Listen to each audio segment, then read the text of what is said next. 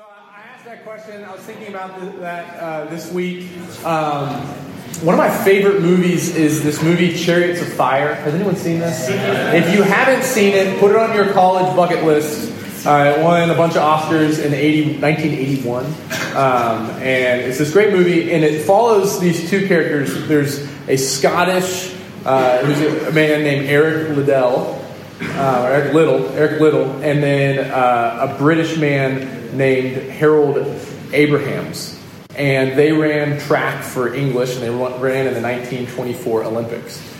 And as they were competing against the world, the movie shows the two of them having this competition, this rivalry. And these two men have completely different motivations for why they run. Eric Little says this in the movie. He says, "I believe God made me for a purpose, and He has also made me fast. And when I run, I feel His pleasure."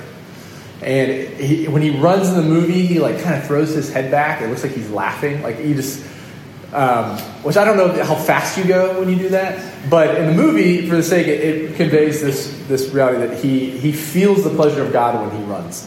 And then you got Harold Abrahams, who in the movie says this. He says he's preparing for the 100-meter dash in the 1924 Olympics, and he says this. He says, "Now in 1 hour's time, I will be out there again. I will raise my eyes and look down that corridor 4 feet wide with 10 lonely seconds to justify my existence." Look down that corridor, the 100-meter dash. I've got 10 lonely seconds to justify my existence. Right? His motivation for running is completely different than Eric Little's. His is all about who he is, proving himself to the world. And so this led me to the question of, why is it that people compete? Why do we compete with each other? And if we're honest, we are like Abrahams most of the time, right? We see life as our 10 seconds to justify our existence. I went to Tulane University in New Orleans, and Tulane was not very good at sports, at least the big sports when I was there. They're great at tennis, but they weren't so good at basketball and football. And so a taunt that we often heard at football games was, or basketball, people they'd shout, "Scoreboard, score" at us, and then we would cheer back.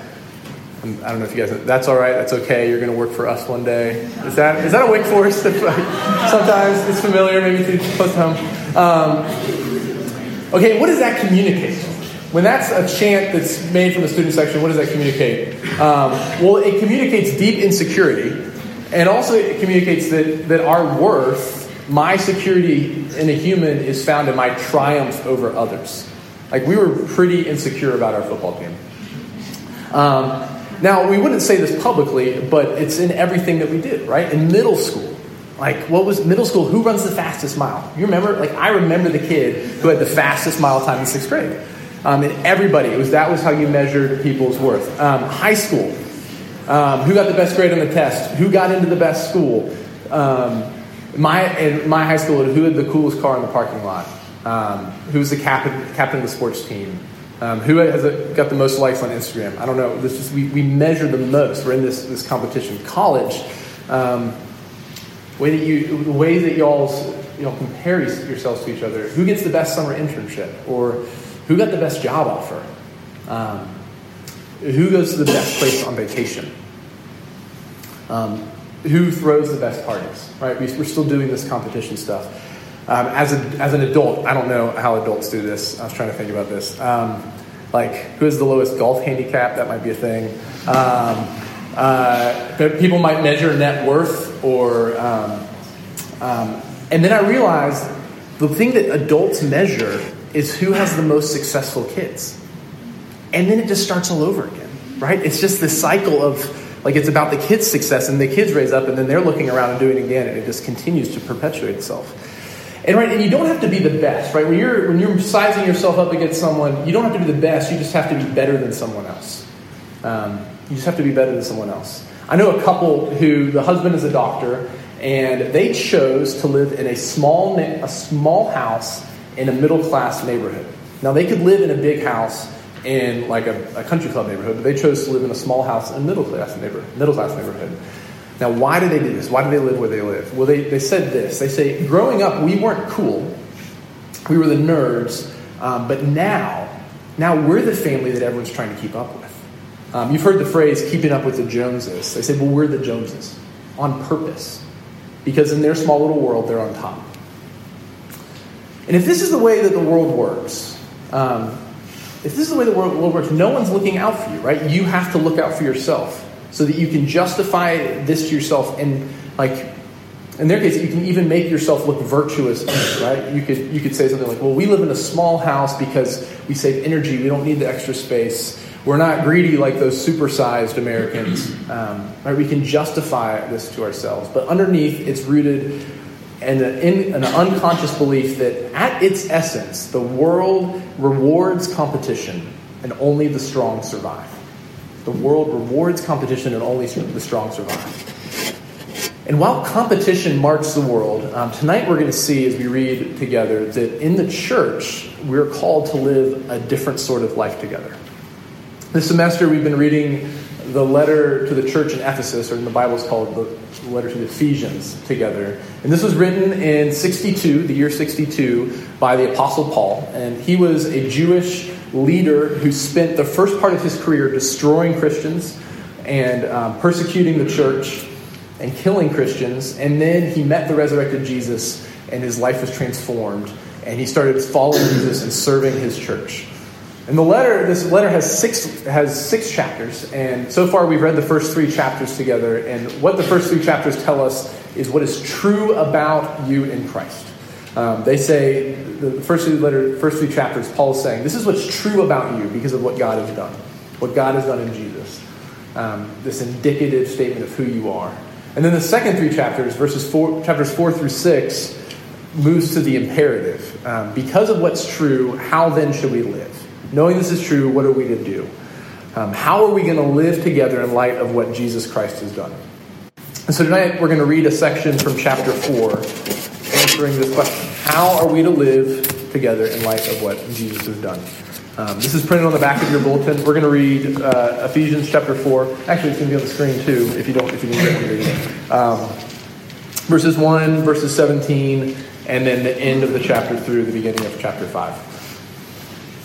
This is God's word for us tonight. It is completely true, and it is given to us in love. This is Paul writing. He says, I, therefore, a prisoner for the Lord, urge you to walk in a manner worthy of the calling to which you have been called.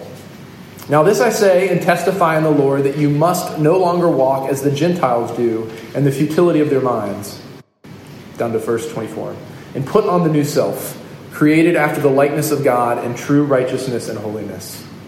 Therefore, having put away falsehood, let each of one of you speak the truth with his neighbor, for we are members one of another.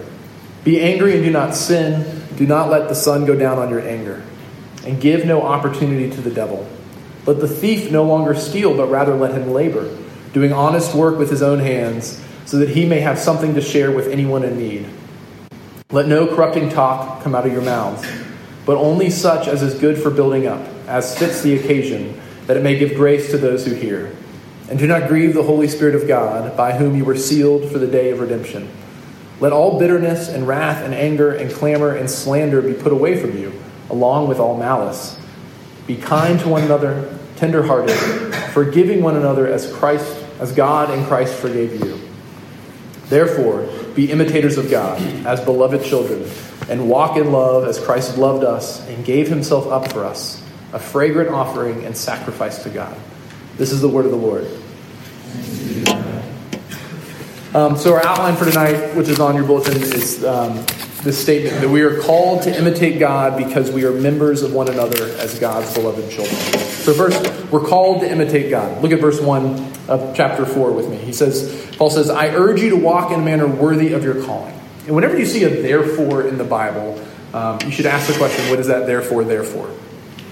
And Paul is saying that because of everything that he said in the first three chapters, he's begging the church to live in a particular way. So what did Paul say in the first 3 chapters? I'm going to try to summarize this for you in 3 sentences. This is what Paul said in the first 3 chapters. 4 sentences. In Jesus Christ, God has created a new humanity. He's created a new way to be human, that in his crucifixion, in his dead body on the cross, Jesus Christ defeated sin and demolished the dividing wall of hostility between Jews and Gentiles. And in his resurrection and his body risen from the dead, Jesus Christ has created a new humanity in himself. And in his ascension, in his body which is now in heaven, Jesus Christ is now in heaven. And somehow we are there with him because Christ is our life. And Paul says that in Christ, God has chosen you, adopted you, and redeemed you as his own. And if you belong to him, if you've received Jesus by faith, he is calling you to live a life worthy of that calling. And so in chapters 4 through 6, Paul gives these instructions. How then are we to imitate God? And this phrase, imitate God, might sound weird to some of us. How do I imitate God? But imitation is how we learn. I mean, whether it's learning to play an instrument by watching videos on YouTube or working with a golf coach and learning to imitate their swing, imitation is how we learn. And Paul says that now that you belong to God in Christ, you're to imitate him. And that's what he says in the beginning of chapter 5. Therefore, be imitators of God.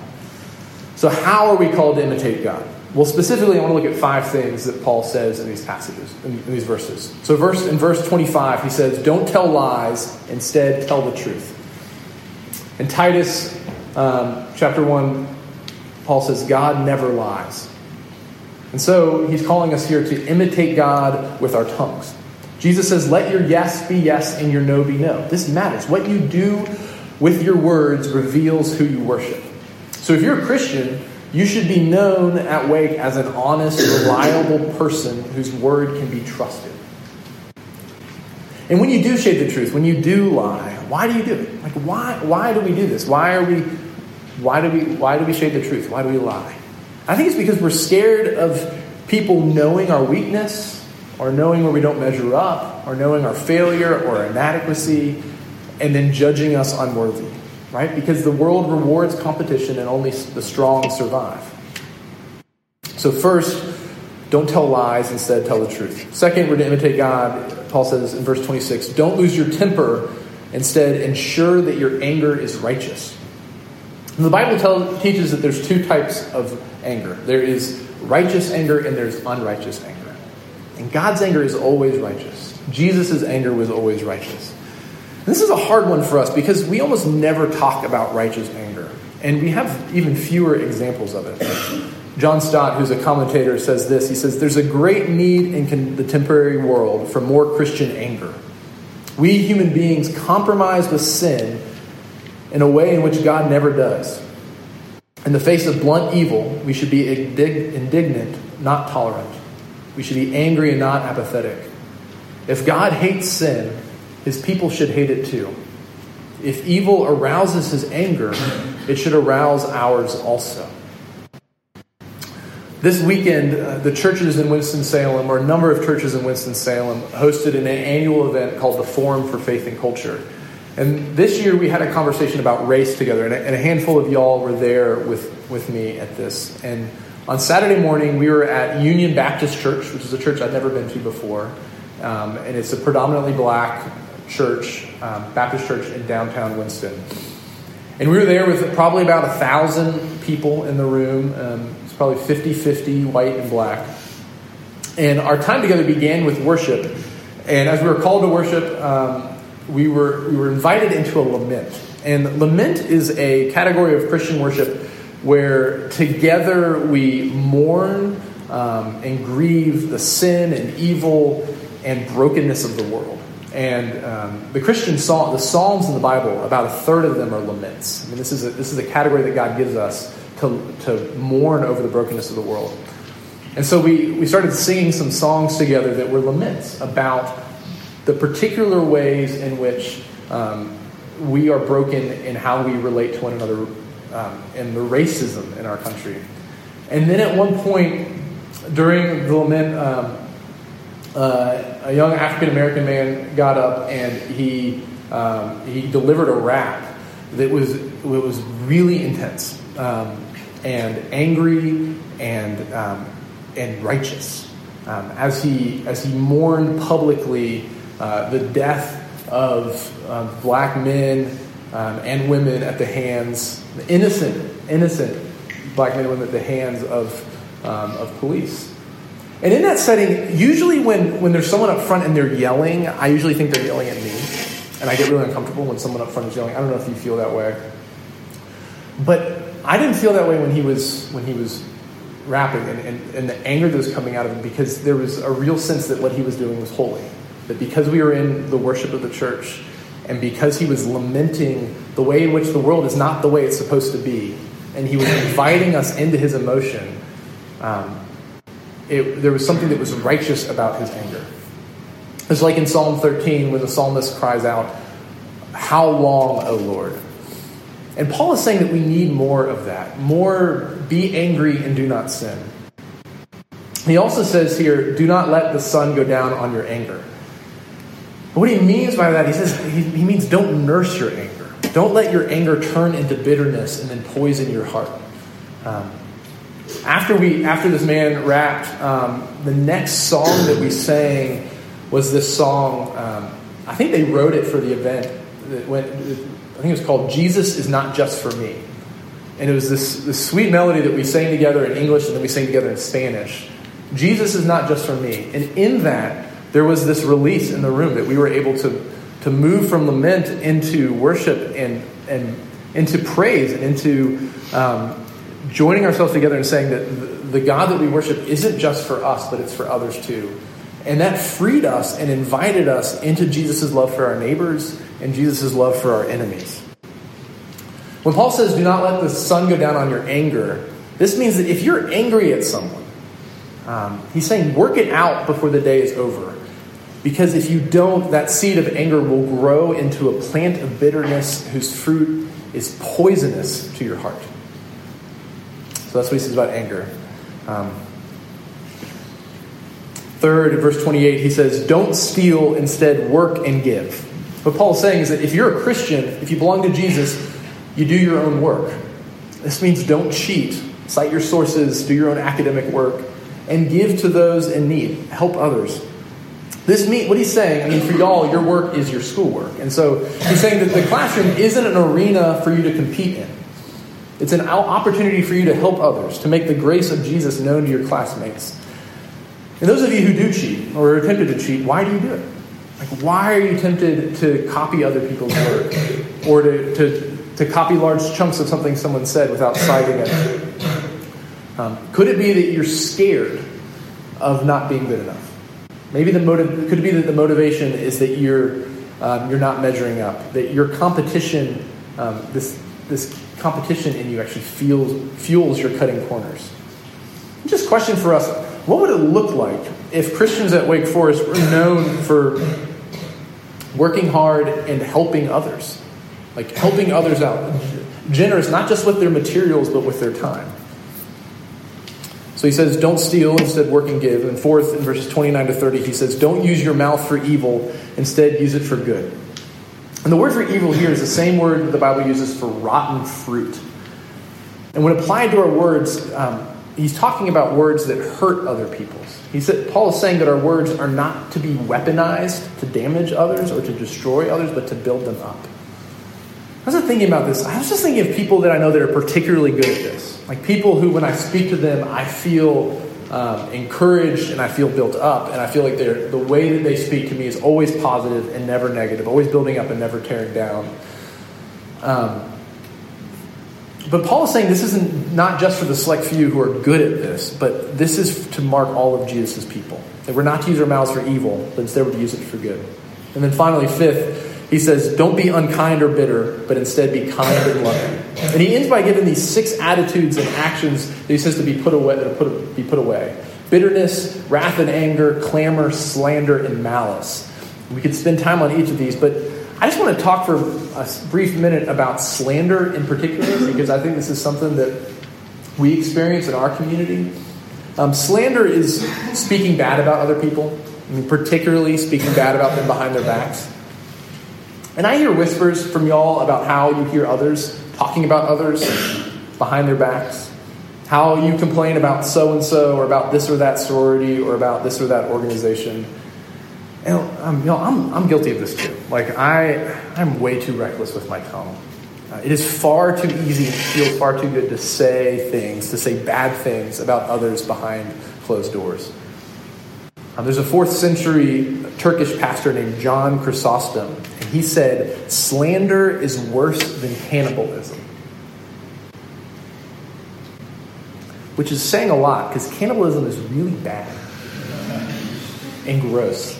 And he's saying that slander is worse than cannibalism. What if we took that seriously in the way that we speak about each other? Paul's saying that there's no place for this in the Christian community, and we must reject it. Instead of this, we're to be kind to one another. The kindness is to mark our words and our hearts and our actions. And Paul's saying that this is all about imitating God. That all of this is the way that God's people are called to imitate him in the world. And a question that I just love for us to consider together for a minute is, what would it be like if God spoke to you the ways that you spoke to others and you spoke about others? What would it be like if God spoke to you in the same way that you spoke to others or about others? I mean, what kind of God would God be if he was always making bitter remarks at us? Or what would worship and prayer be like if we thought God had been talking about us behind our backs? Or had been putting us down to others? I mean, how would we feel if we thought we couldn't trust God to tell us the truth? Or if God was always losing his temper with us? This is why kindness is central to the Christian faith, because it's one of the purest forms of imitating God. And this is why you should do the excruciatingly hard work of not lying and instead tell the truth. Of not losing your temper and instead ensuring that your anger is righteous. Of not stealing and instead doing your own work and giving to those in need. Of not using your mouth for evil, but instead using it for good. And not being unkind or bitter, but instead being kind and loving. Because it will reveal to the world that you belong to Jesus. And look at the end of verse 25. Look what he says here. The end of verse 25. It will reveal that you are members of one another. Paul is saying that the work that Jesus has done to bring people together in Christ so knits us together that we are part of one another in the same way that body parts are part of the same body. And he's saying that we are to imitate God in our life together because he has made us one body. And I think one of the primary reasons why we end up competing and why we end up doing awful stuff to one another is because we forget that we belong to one another. We forget that Christ is our life and our membership is in him. I mean, what would it look like to live like this is true? To live like we were actually members of one another. I want to tell you about a city in Greece called Icaria. Icaria is a small island that's 99 square miles, and it's home to about 10,000 Greeks. And it's about 30 miles off the western coast of Turkey in the Aegean Sea. And there's a unique thing about this island is that the people on Icaria reach the age of 90 at 2.5 times the rate that Americans do. That means that Icarian men are are nearly 4 times as likely as American counterparts to reach 90, often in better health. So the longevity of their life is staggering. The actual lifestyle is very Greek. They have lots of feasts, they drink lots of wine, they have an active, intimate life. They're not just a bunch of like paleo-conscious senior citizens. So why do you think this is? This is a question that people have. Why would it be that that this group lives past their 90s and are healthy? All of them. We would attribute this to external factors. We would say, well, it must be their diet, or it must be their genes. It must be genetically disposed to having this sort of longevity. The reporter who wrote this article about the Icarians and the Icarians themselves attribute to a deeply integrated communal life. They have a community with a shared vision. Dr. Lariadis, who's one of their few physicians, says this. He says, people stay up late here. We wake up late and we always take naps. That sounds great. He says, I don't even open my office until 11 a.m. because no one comes in before then. And he points across the Aegean towards the neighboring island of Samos, and he says, just 15 kilometers over there is a completely different world. There, they are much more developed. They have high-rises and resorts and homes worth €1 million. In Samos, they care about money. Here, we don't. For the many religious and cultural holidays, people pool their money and they buy food and wine. And if there is money left over, they give it to the poor. He says, it is not a me place. It is an us place. In interviewing a local woman, she said, Do you know that there's no word in Greek for privacy? She declared, when everyone knows everyone else's business, you get a feeling of connection and security. You're not likely to ever feel the existential pain of not belonging or the simple stress of arriving late. Your community makes sure you always have something to eat, but peer pressure will get you to contribute something too. You're going to grow a garden because that's what your parents did and that's what your neighbors are doing. And at day's end, you'll share a cup of seasonal herbal tea with your neighbor because that's what he's serving. Several glasses of wine may follow the tea, but you'll drink them in the company of good friends. On Sundays, you'll attend church, and you'll fast before Orthodox feast days. Even if you're antisocial, you'll never be entirely alone. Your neighbors will entice you out of your house for the village festival to eat your portion of goat meat. This is what Paul is saying. He's saying that in Christ, we are members of one another. We belong to one another. The church is not a me place, it is a we place. When I first read this story, it was published in the New York Times in 2012. When I first read this, I thought, I want to go to there. That place sounds amazing. And aren't we all searching for that kind of belonging? That's why people say Wake Forest, why they love Wake Forest, because it promises this community. Or why we join fraternities and sororities, because they promise membership. But the problem with these memberships, whether it be an Icaria or belonging to Wake Forest or being a sorority or fraternity, is that it's a membership that excludes. Icaria only works because it's a small island and we're not on it. Wake Forest only works because 70% of the people who applied didn't get in. Your fraternity or sorority only work because they have to cut people. And in that exclusion, these communities create insecurity. And insecurity leads to competition, and the world rewards competition, and only the strong survive. And competition leads you to talk about that other girl in RUF behind her back because she's part of a different sorority and you don't like the way she recruited that freshman.